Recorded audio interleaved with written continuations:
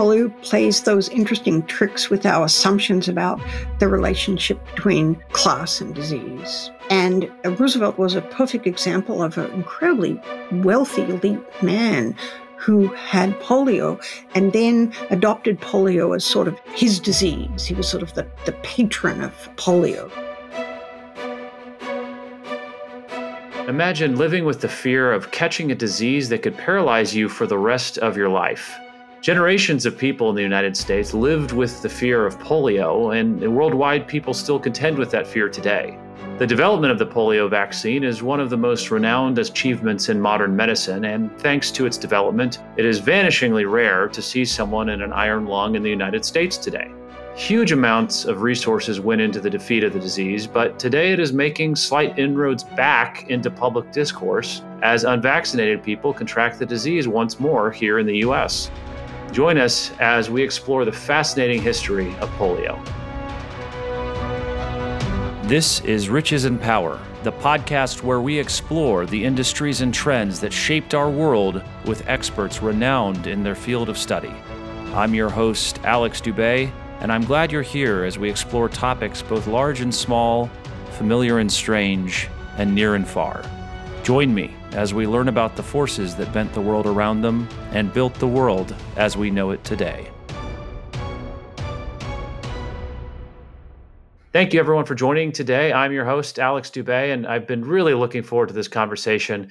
We're joined by Naomi Rogers, PhD. She is a professor of the history of medicine at Yale University. She's in the section of the history of medicine and the program in the history of science there at Yale. She teaches undergrads, grads, medical students, and lectures on a lot of fascinating topics, including the history of AIDS, health economics, and health activism. And she's written a number of great books, including, apropos for today, Polio Wars, Sister Kenny and the Golden Age of American Medicine, and Dirt and Disease, Polio Before FDR. You can find out more about her and her work at medicine.yale.edu/profile/Naomi_Rogers. Naomi, thank you so much for joining. Really appreciate your time today. Thank you for having me. So I'd always like to start with kind of a definition, if you will. And a lot of us are familiar with polio somewhat. We're kind of familiar with the idea and what it does. But as a first step, can you just walk us through what the polio disease is? How is it contracted? How deadly is it? Just give us a quick overview. Sure. It's so interesting to me that polio is back in the news. When I was first writing about polio, it was almost as if I was writing about the bubonic plague. It was that old, seen as that old and dead a disease. So polio is a viral disease, and it's spread by contact. The virus enters the mouth and usually goes directly to the gut and creates sometimes a stomach ache. Usually that's about it. And then it's excreted. And after that, the person whose body I was just describing has immunity from the disease. They had what is indeed polio. But for a small number of people, the virus travels from the gut through the bloodstream up to the spine and brain, and can cause neurological complications, in particular paralysis. And for a long time, really until maybe the 1950s or 60s, polio was associated solely with paralysis. So that if you said someone had polio, you didn't mean that they'd had a stomach ache. You meant that they had developed paralysis. And it is a very scary disease. It is surprisingly not seen as contagious, or as we think about contagious. We often think of contagious, say, in terms of respiratory diseases, right? Where you can sort of trace someone who is coughing and sneezing, and then they spread that to another person who begins to cough and sneeze. But although polio is indeed infectious and does pretty easily, it mostly stays in the gut. So that you may well have infected a bunch of people, but they're not going to develop paralysis. So in many ways, they're not sort of clearly identified without extra tools, extra diagnostic tools, as someone with polio.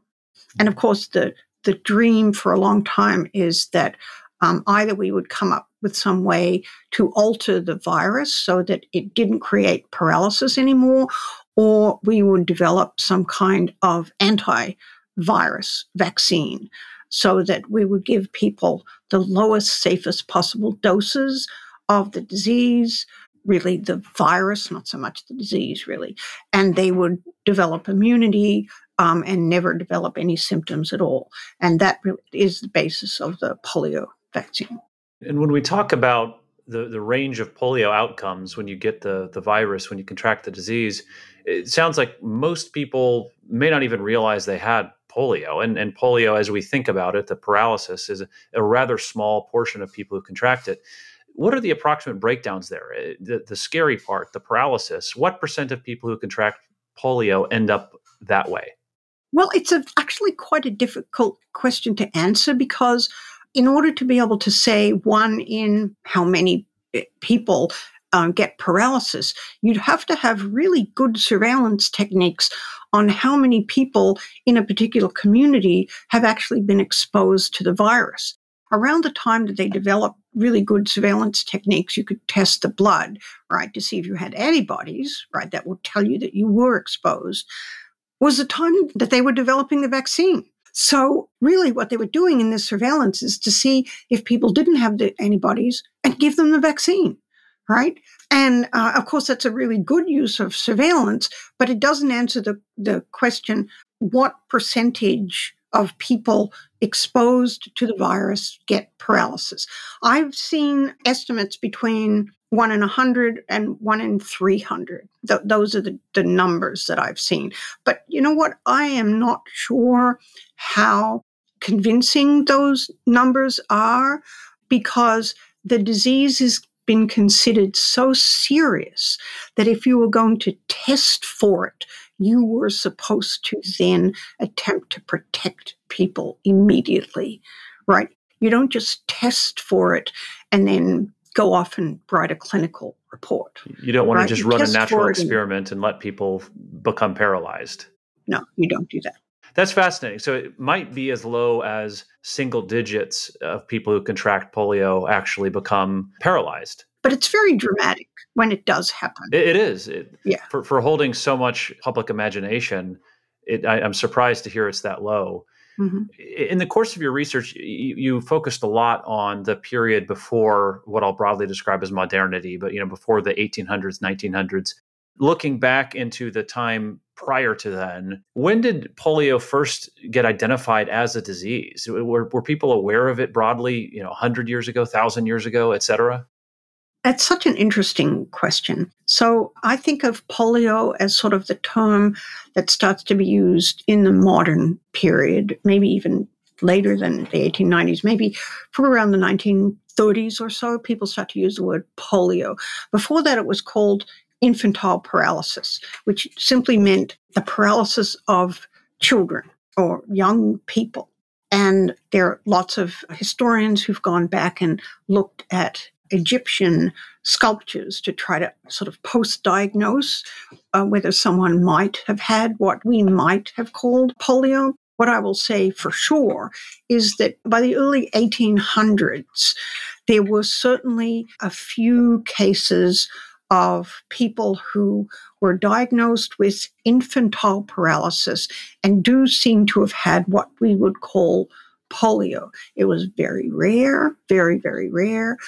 And it was seen as one of those unusual neurological problems. And it's clear that you can be paralyzed as a child for many different reasons. So it's really hard to say how many of these were polio. What we do know is that by the 1880s, you start to see for the very first time ever cases in the 30s, 40s, and 50s of numbers of people, children. And they become known as infantile paralysis epidemics. And that's a real shock to people. That's actually seen as a new disease. I don't think I would say it was a new disease, but it's certainly a new epidemic. There was never an epidemic of polio before the 1880s and 90s. Was that corresponding with increased density in cities and the Industrial Revolution and so forth? Why was it that period of time when it started to happen? What a great question, and something that many, many people asked. And they said, well, is it because of cities? Because after all, children are living in these, horrendously filthy, congested places, and there are so many other diseases that urban children are getting. No, the answer is no. Although when I say that to you, that is something that was developed with great epistemological agony, I think you could say, because it seemed to contradict much of what people had learned about why a disease emerges and why it spreads. Instead, polio is actually a disease of cleanliness. By the 1880s and 1890s, there were communities in Scandinavia and a few in the northeast of the United States that had improved childcare so much that children were exposed to the virus only at the age of 6 or 7 or 8. When you're exposed a little older, the virus still goes to the gut, but it's more likely to cause paralysis than if you're exposed as a baby. What an odd conception of a disease. It's very backwards from how we think about disease usually. It's very odd. I say to people that sometimes you could think of polio as an upward mobility disease. If your grandfather got polio, that suggests that he was protected until he was at least 7 or 8, maybe even later. And a prime example of this was when Franklin Roosevelt was paralyzed by polio. And he had clearly never been exposed to the virus. He'd lived on a mansion as a child. He went to exclusive schools. He lived a very protected life as a wealthy young man. And so he was only exposed in his late 30s. And it was when he was exposed and then developed paralysis that people began to say that polio was everyone's disease, right? Because that was a very powerful example that it wasn't just a disease of poor urban immigrant children. So we have a disease that's a little bit backwards, I suppose, from how I think of disease coming into the modern era traditionally, meaning we've gone from living in dirty conditions to clean conditions, and that actually gets rid of a lot of disease. But this is actually the inverse of that, where you go from having been exposed to it early to not having been exposed to it, thus contracting the more, shall we say, virulent form of it later in life.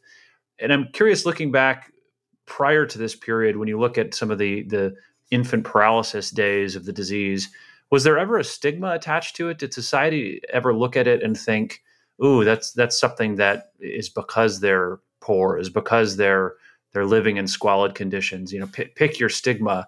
Was it a stigmatized disease early on? Oh, definitely. It was stigmatized for two reasons. One, if you could associate it with squalor, it always was. And there were many, many poor families who had someone who was a, quote, cripple. And that was very much seen as something that was part of the way they were living, right? But if you couldn't do that, you could have the stigma of someone who was themselves a cripple, is the word that would have been used. And so even middle-class children, for example, Sir Walter Scott had what he believed was infantile paralysis. Although he came from a middle-class family, nonetheless, he felt very stigmatized as a boy who couldn't do the same kinds of athletic things that other boys could do. So there was stigma either way. And this was well before we had the Americans with Disabilities Act or anything like that. There were no ramps leading up into buildings, I assume, back when in the period you're talking about. You would assume correctly, yes. And in fact, just to jump ahead from that comment, polio survivors have been major activists since the 1980s or so in pushing for disability rights and for the Americans with Disabilities Act. And so as we're coming into the 1890s, the late 1800s, we're starting to see the outbreaks you mentioned of polio. And I assume this is also the period when it began to be identified as a quote unquote public health risk, what we'd think about it today as a public health issue. Am I right in that guess? And how did government start to become involved in the late 1800s in managing the disease? So by the late 1800s and by the early 1900s, cases of infantile paralysis appeared in some farms and rural areas, but increasing numbers in cities. It's not that cities weren't filthy. It's that there were still some families that managed to protect their children, especially actually middle-class families, although there certainly were some immigrant and poor children who did develop paralysis as well. There's just more of them, more children in cities, so you're going to see more cases. And this immediately became a public health issue. Most cities had public health departments, and farms and other rural areas were more likely to be monitored, if at all, by a kind of amorphous state health board that didn't do very much at all. But a number of cities had quite active public health departments: Boston, Philadelphia, New York, Washington, D.C., Chicago. So polio rapidly became one of the diseases that public health officials warned parents about, attempted to institute quarantine for those people who were diagnosed with it when they identified a case, and if they felt that a poor family was not able to quarantine properly, they would in fact extract the child, even from grieving mothers, and take the child forcibly to a hospital where there would be an isolation room. So was quarantine the primary intervention governments did back in the late 1800s? Yes. Yes, it is. And prior to the vaccine, again in the same period, late 1800s, what kind of resources were governments bringing to bear in this fight against polio? Was this anything akin to what we'd think of today as a big, National Institute of Health type, CDC type intervention on a national scale, or was this a much more provincial, smaller scale type intervention on the part of governments? Well, I'm not sure I'm comfortable with the word provincial. Public health really was much more local and regional kind of activity, with a number of very hardworking, fiercely serious public health officials, many of them physicians, some of them nurses, who really sacrificed a great deal to be working in communities that they certainly had not been born in and found as a little strange and alien to them, but with a sort of commitment that they needed to try to help families, help themselves, help keep their children safe, help keep their food safe, the various sorts of things that public health departments still care about. So it was more likely to be a local effort. There was no NIH, there was no federal funding for public health work, so that it was always state and local based. Polio has always just struck me as such a terrifying disease in a lot of ways. We kind of touched on this at the beginning. It's a very scary thing to be faced with this idea that you might not be able to use one part or perhaps several parts of your body for the rest of your life. And I was curious, just putting myself in the shoes of somebody living back in the late 1800s, when you have this mysterious disease, we don't totally understand it, and you might be paralyzed. Did you have any sort of mass hysteria, any kind of outbreaks of panic caused by this disease? Yes, definitely. It was a very scary and terrifying disease. It wasn't only that the impact was terrifying. Many parents would say, this will change the future of my child. They won't be able to go to school. They won't be able to become a worker or a professional or something. I have to protect them. So that it was also the image of a threatened future as well. In fact, I have to say, in some ways, it made some public health officials' life easier, because the public was was frightened, would more likely stay home, avoid crowds where there might be children who might similarly be affected. Later, in the mid-20th century, with the March of Dimes provided funding. It was a national organization that provided funding for treatment, but it also really promoted fear as well. It would tell parents to stay home, to avoid swimming pools, to avoid movie theaters, and parents listened, absolutely.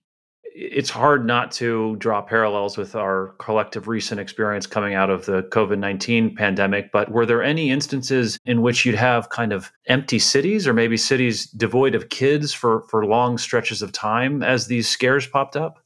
I was interested in that in my own research when I looked at the early 1900s as polio epidemics emerged in the US, especially in the Northeast. There were circuses with no children.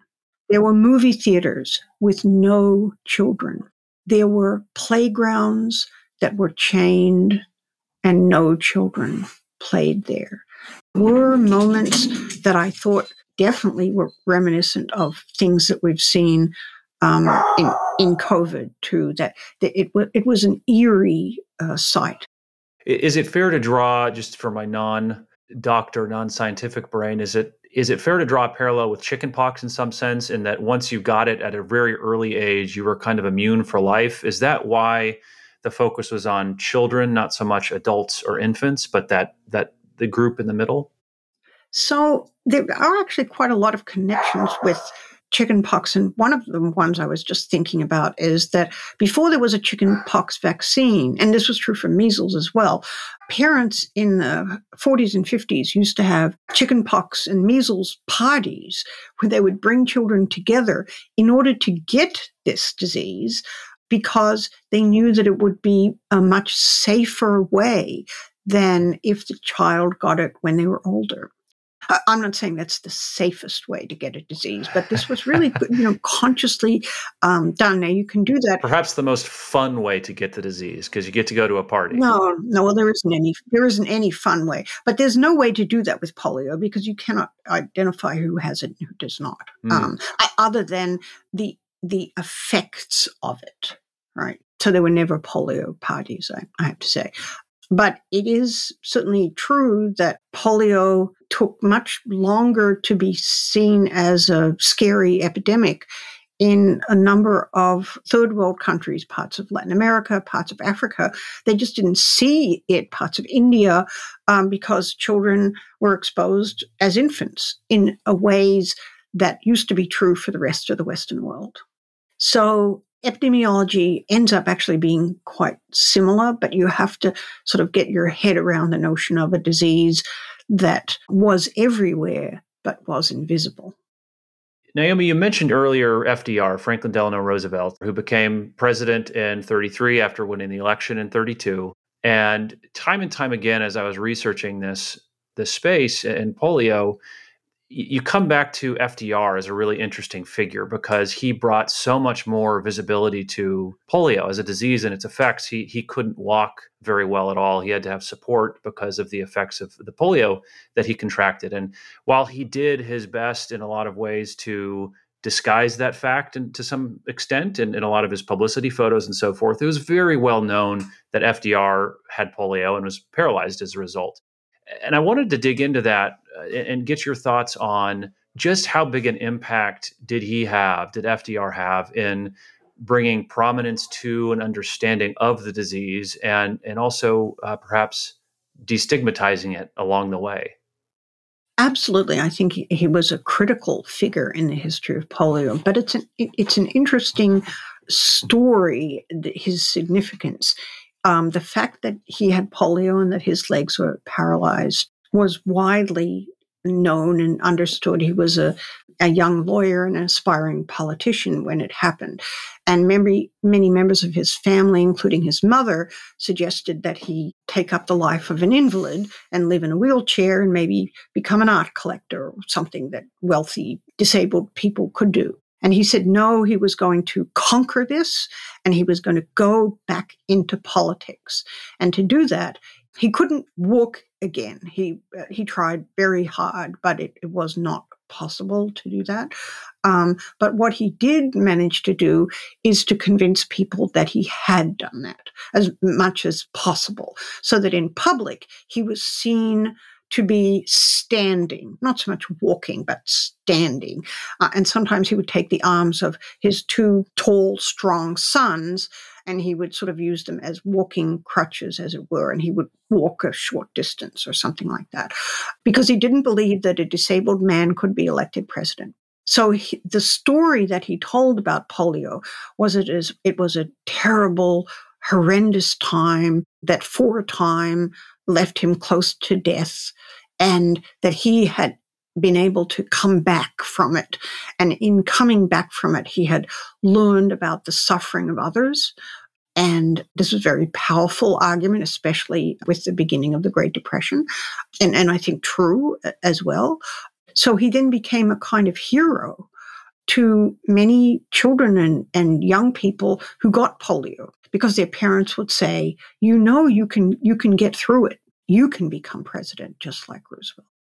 And did that humanize him in a lot of ways from his, as you mentioned earlier, his growing up on mansions, very different from most of the country at that time?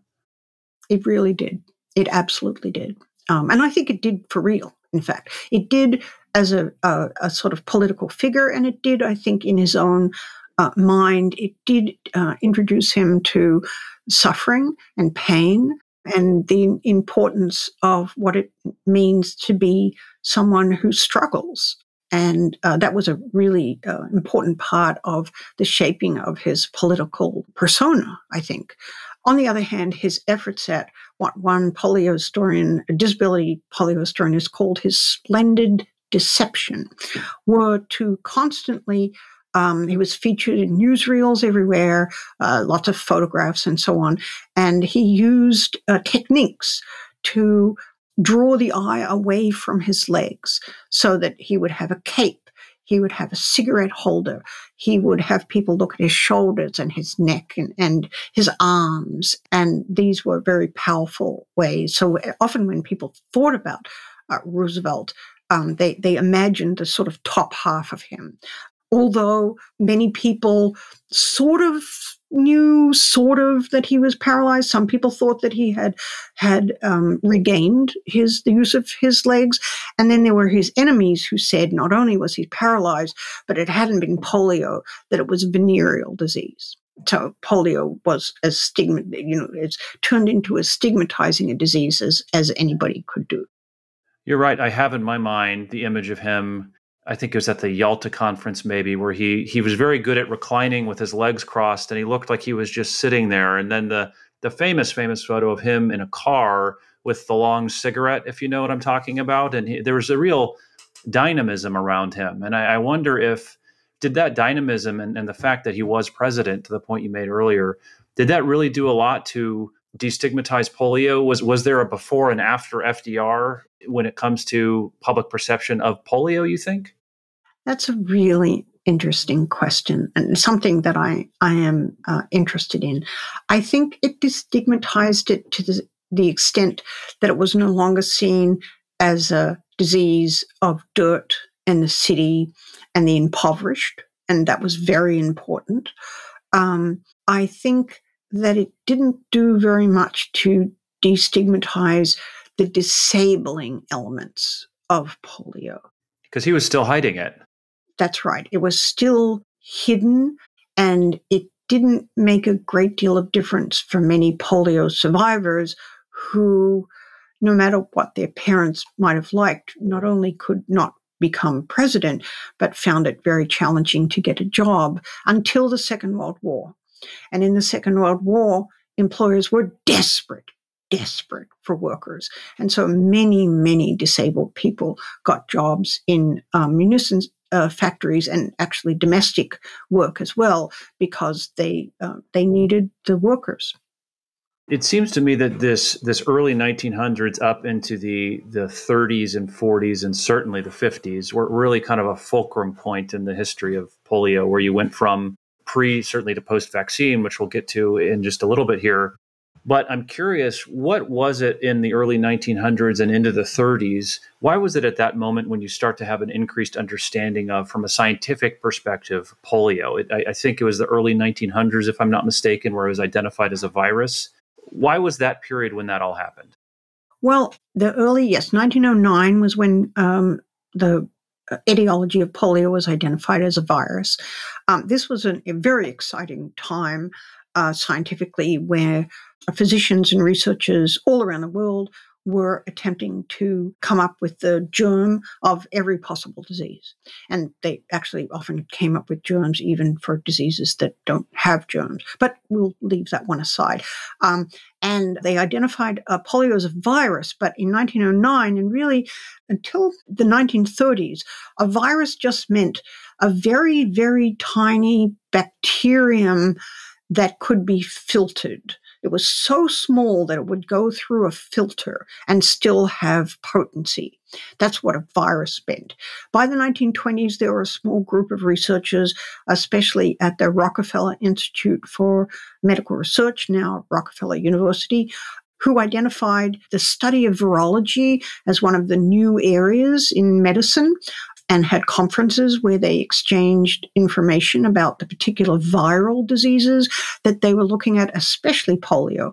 And then with the founding of the March of Dimes in the 1930s, which involved Roosevelt and his legal partner, Basil O'Connor, who founded this very powerful and influential charity, they put aside a certain proportion of the money, actually only about 11%, but the March of Dimes was a very well-off charity, so that was quite a lot of money, for scientific research. And they funded research into virology. And you could get grants from the March of Dimes for a whole range of viral studies, not even necessarily only polio.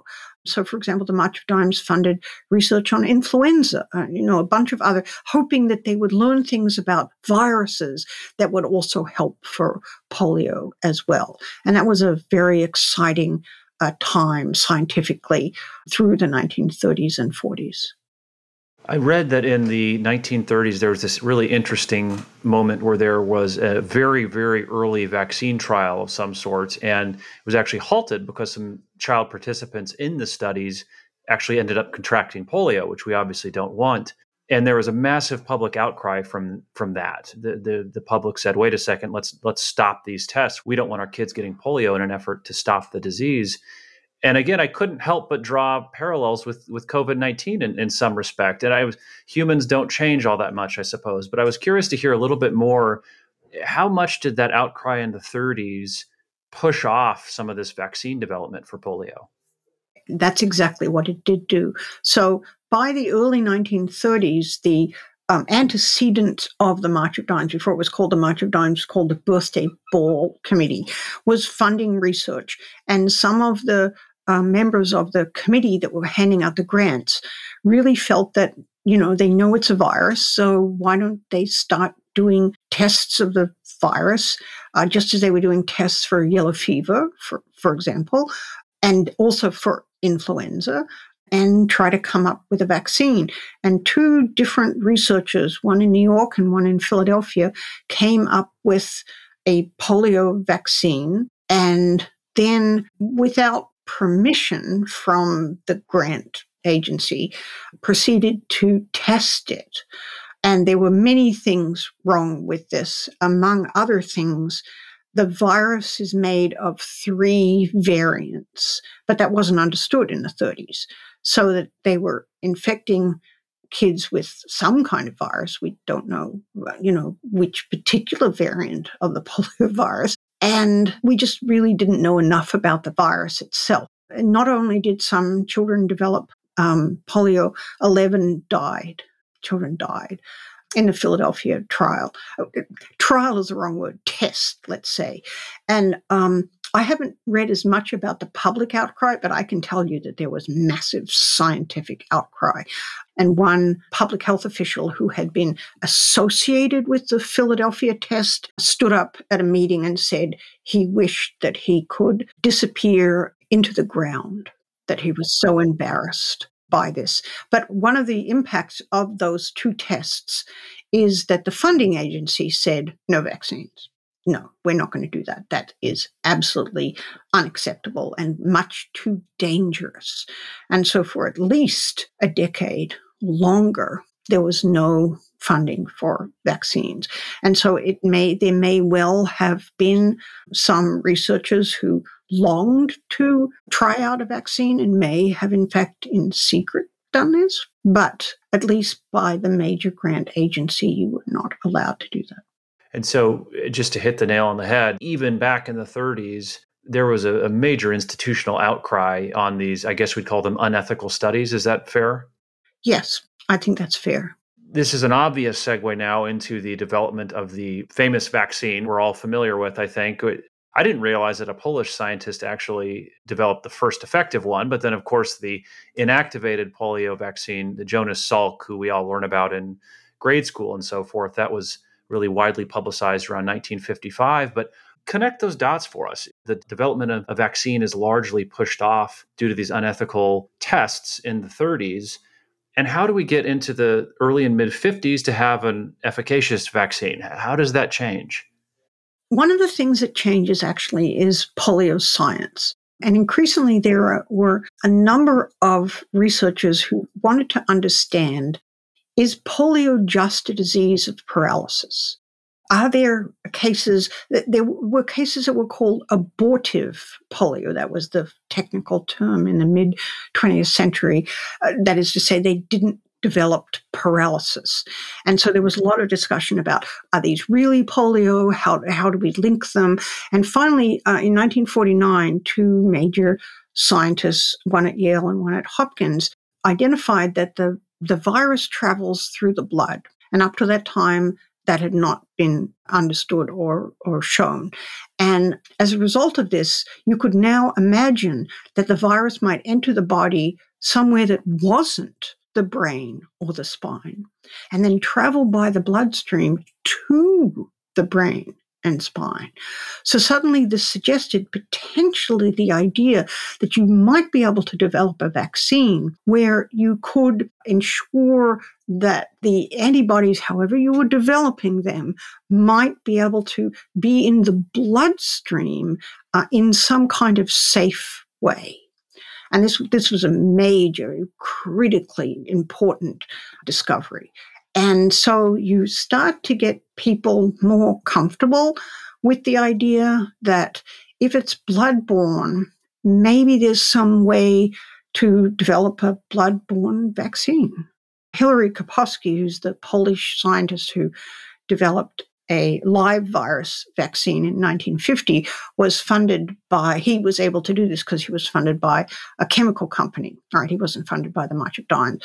So he didn't have any of these requirements that he not develop one. And he was actually part of a small group of people who were very excited about the idea of developing a live virus vaccine, including Albert Sabin, who wasn't a March of Dimes funded researcher, but people were terrified that if you put live polio virus particles into children's body, they would get polio.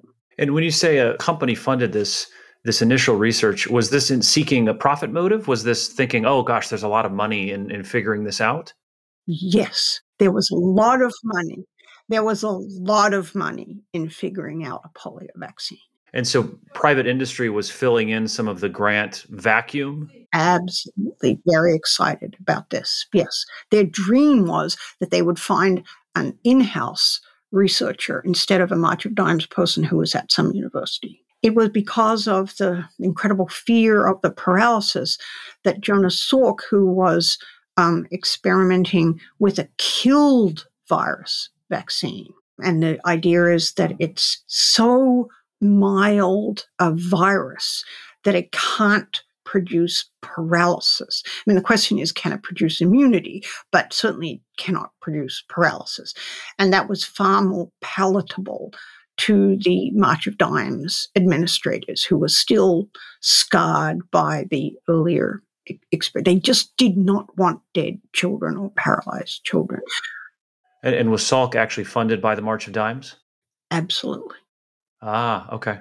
So you have these two critical insights. You've got the realization that it was a bloodborne pathogen, really interesting. And then it sounded like also there was the realization in the early 1900s that people could get polio and not become paralyzed. And that seems to be a big insight that was gathered back then. Is that fair? Yeah, by the 1950s, people understood that.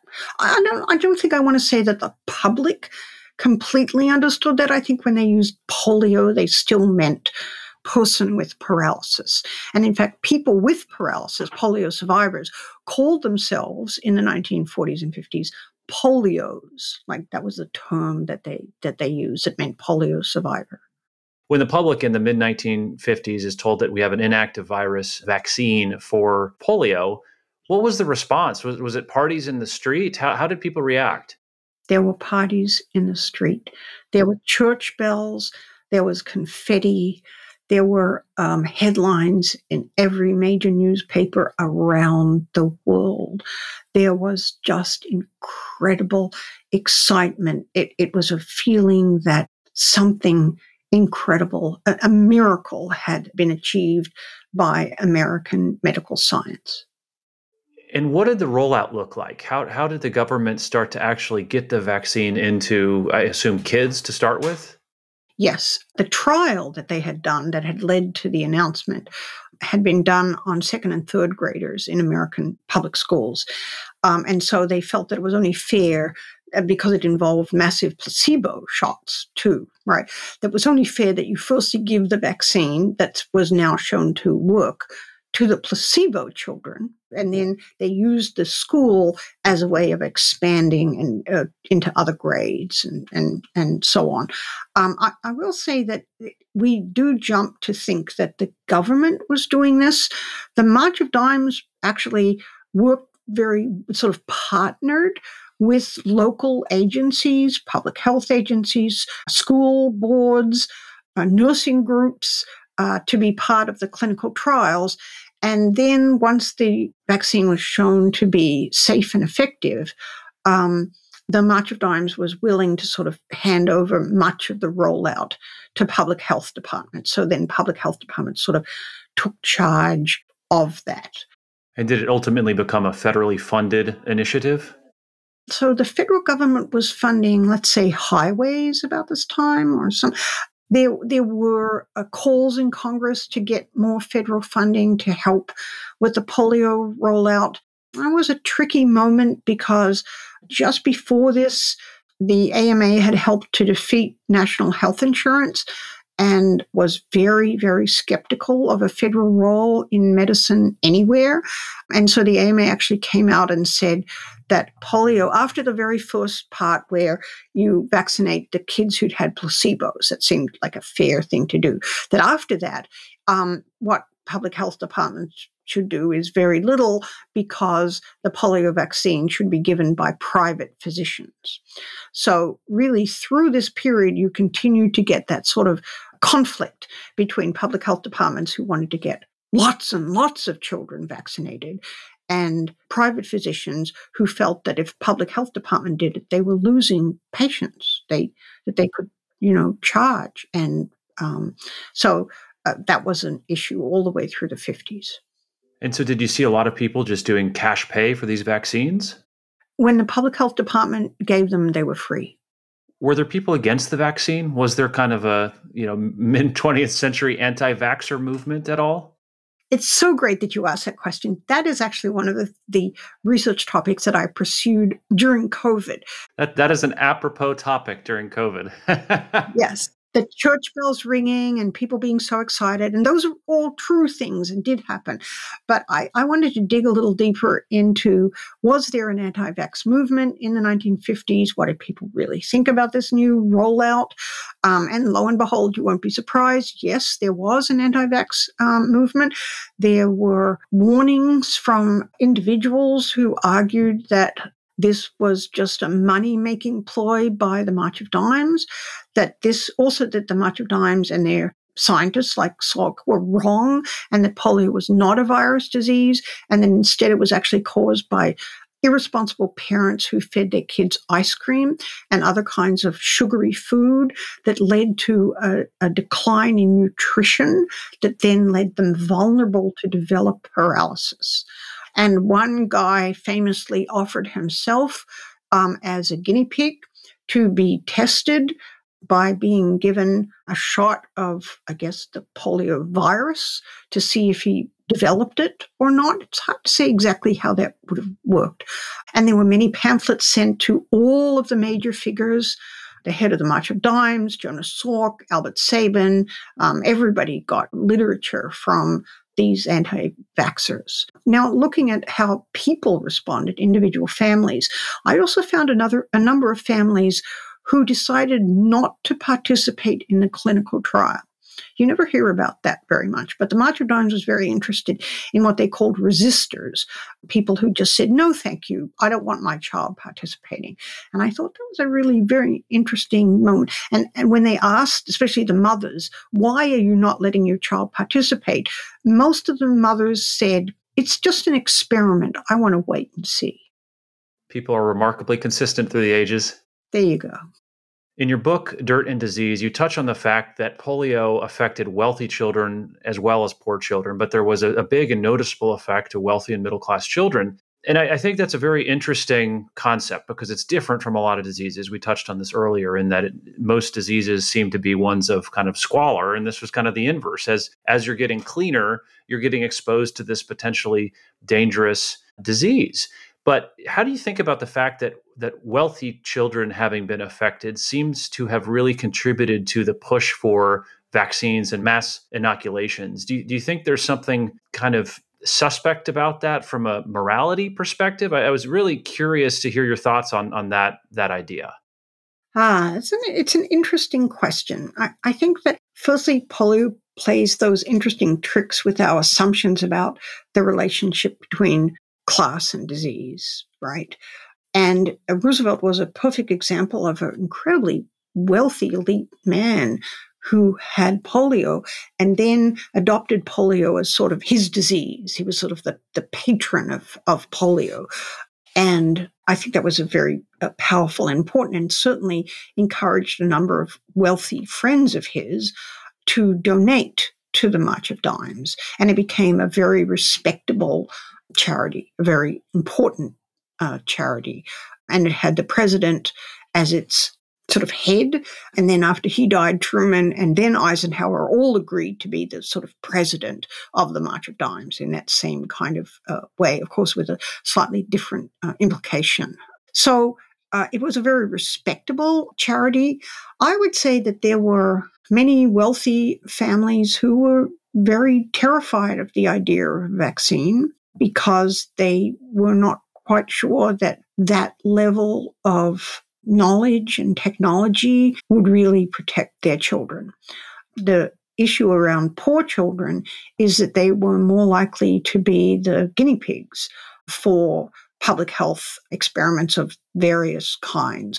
And so one of the great decisions by the March of Dimes was to pick the public school, which in the 1950s, these were segregated schools, of course, but the March of Dimes made sure that the clinical trial also used volunteers from Black schools as well as white schools.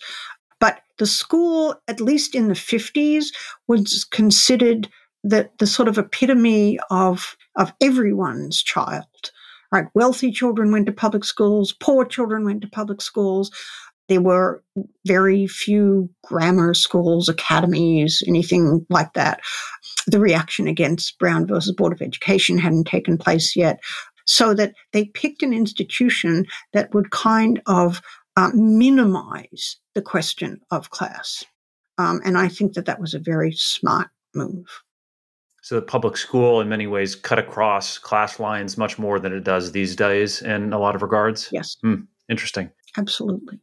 You know, by the late 1900s, polio was largely eradicated, at least in the United States. But I'm hearing about it a lot more in the news recently. I read, I think it's in Rockland County, New York, in July of 2022. There was actually a case of paralytic polio, and the person was an unvaccinated young adult. But I'm curious, I'm sure you've read about this phenomenon, this polio resurgence, so to speak. Why is that happening again now? So one of the interesting things about polio is that the polio virus rarely goes away.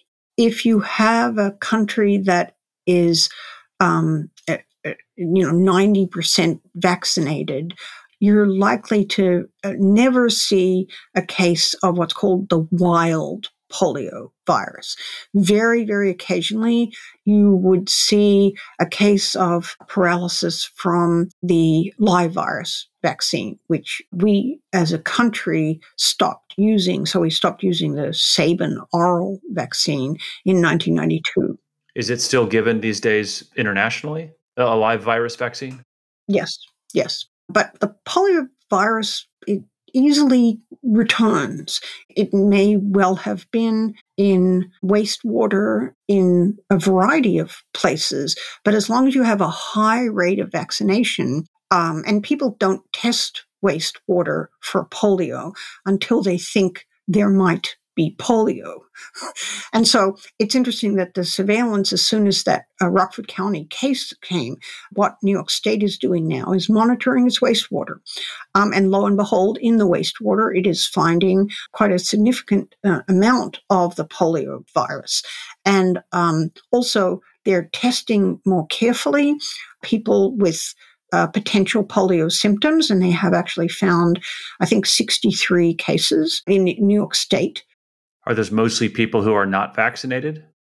Yes. Yes. I think almost all of them are not vaccinated. And then they test those people to find out whether they were linked to the same variant of the guy in Rockland County. And almost all of them, there were 3 cases that appear to have some other kind of variant. So that you don't need surveillance when you feel that you have conquered a disease, mostly. But I would say that COVID, among other reasons, but COVID has certainly led to a decline in automatic vaccinations of a whole bunch of diseases, right? It's hard enough to get kids vaccinated. The only way that we really enforce vaccination is that we ask the schools to be our gatekeepers so that there's no particular penalty if you don't get your infant vaccinated or you don't get your toddler vaccinated. But when you try to have that child attend a public facility like a school, the school requires that you show that the child is vaccinated. We've heard lots of stories of fights about those requirements in various communities in California and elsewhere. And indeed, there were a number of what are called vaccine resistors or vaccine hesitancy that have led to outbreaks of measles and other preventable diseases that has actually made the state of California tighten its vaccine law. It used to have a lot of options for people to opt out, and now it does not. But that was before COVID. And so COVID has now really sort of disrupted that access. A lot of people did not take their children to the doctor or to a public health facility for fear of COVID. And I think that we had a tricky public health infrastructure before COVID, and this is just a sign of what can happen under those kind of circumstances. So whether willing or unwilling, is it fair to say there's a linkage between the polio rearing its head again and this decline in vaccinations stemming from the COVID-19 era? I would say so. Yes, yes. Touching on COVID-19 briefly, and this is a rather big question, I will admit that, but I'm curious, do you think the U.S.'s response to COVID was influenced in any ways by the polio epidemic in the early and mid 1900s? Do you think we did anything better or worse from our learnings from that time? I will say that I've often been asked that question through COVID, especially the peak periods of COVID. What were the diseases that Americans faced that may have influenced the way we think about COVID today? And I have to say that, at least as far as polio is concerned, that the polio vaccine generally got pretty good press. It was seen as a very effective way of dealing with a very scary disease. So if there was indeed some kind of legacy, then one element of that legacy would be the ability to remember polio, which was conquered, as it were, by a vaccine which was safe and effective. And that's certainly, I would say, in the American public's memory. At the same time, there's also the fear of polio, I think. The fear of diseases like polio has lingered and certainly also played a role in the immediate and visceral response of something so scary, so potentially deadly as COVID. Naomi, my final question I always like to ask my guests, just to tease out some commonalities between the topics we talk about. But what lesson or lessons have you learned from your study of polio that you think can be applied to today's world? When I think about what difference living through COVID has made for me as a historian of polio, a historian of disease, I've actually been struck by how I had not often spent much time thinking about the experience of people living through a pandemic or an epidemic, what it was like in the middle, as it were, where you didn't know the outcome. You didn't know what was going to happen. You saw many, many different possible solutions proposed. You lived through the fear and some of the craziness. You watched departments of public health struggle, sometimes ineffectively, to manage the public mind, to institute restrictions or take them off. And it's made me aware of how important it is to not fall into that assumption that I know I and other historians have done, which is because we know the outcome, we have sort of applied that, oh, well, we know what's going to happen, to our study of what it was like during. So that's actually, to me, that's been a very humbling lesson, taking much more seriously what it's like to live through something frightening and important. I would say that one of the things it has also reminded me is that historians of polio had taken almost no notice of the rollout of the polio vaccines. They talked about how the vaccines were developed, and then they sort of jumped to, and then Jonas Salk died or something like that. And so we actually really don't know very much about how the Salk vaccine and then later the oral vaccine were rolled out, what public responses were, what public health departments did. It's outrageous that we haven't really asked those questions. So I also draw the lesson that there actually are a number of elements in the history of polio that we still need to know a lot about, which will teach us more about understanding COVID. It is easy to forget hindsight is always 2020. And when you're living in the middle of something, and the future sure is fuzzy. Yes. Well, Naomi Rogers, thank you so much. I've really, really enjoyed the conversation. This is fascinating. And again, you can find more about Naomi and her work at medicine.yale.edu/profile/Naomi_Rogers. Thank you so much. I appreciate the time. Thank you very much for having me. This has been a production of Riches and Power, hosted by Alex Dubay, edited by Sean Dooley. Copyright 2022 by Wesley Capital, LLC.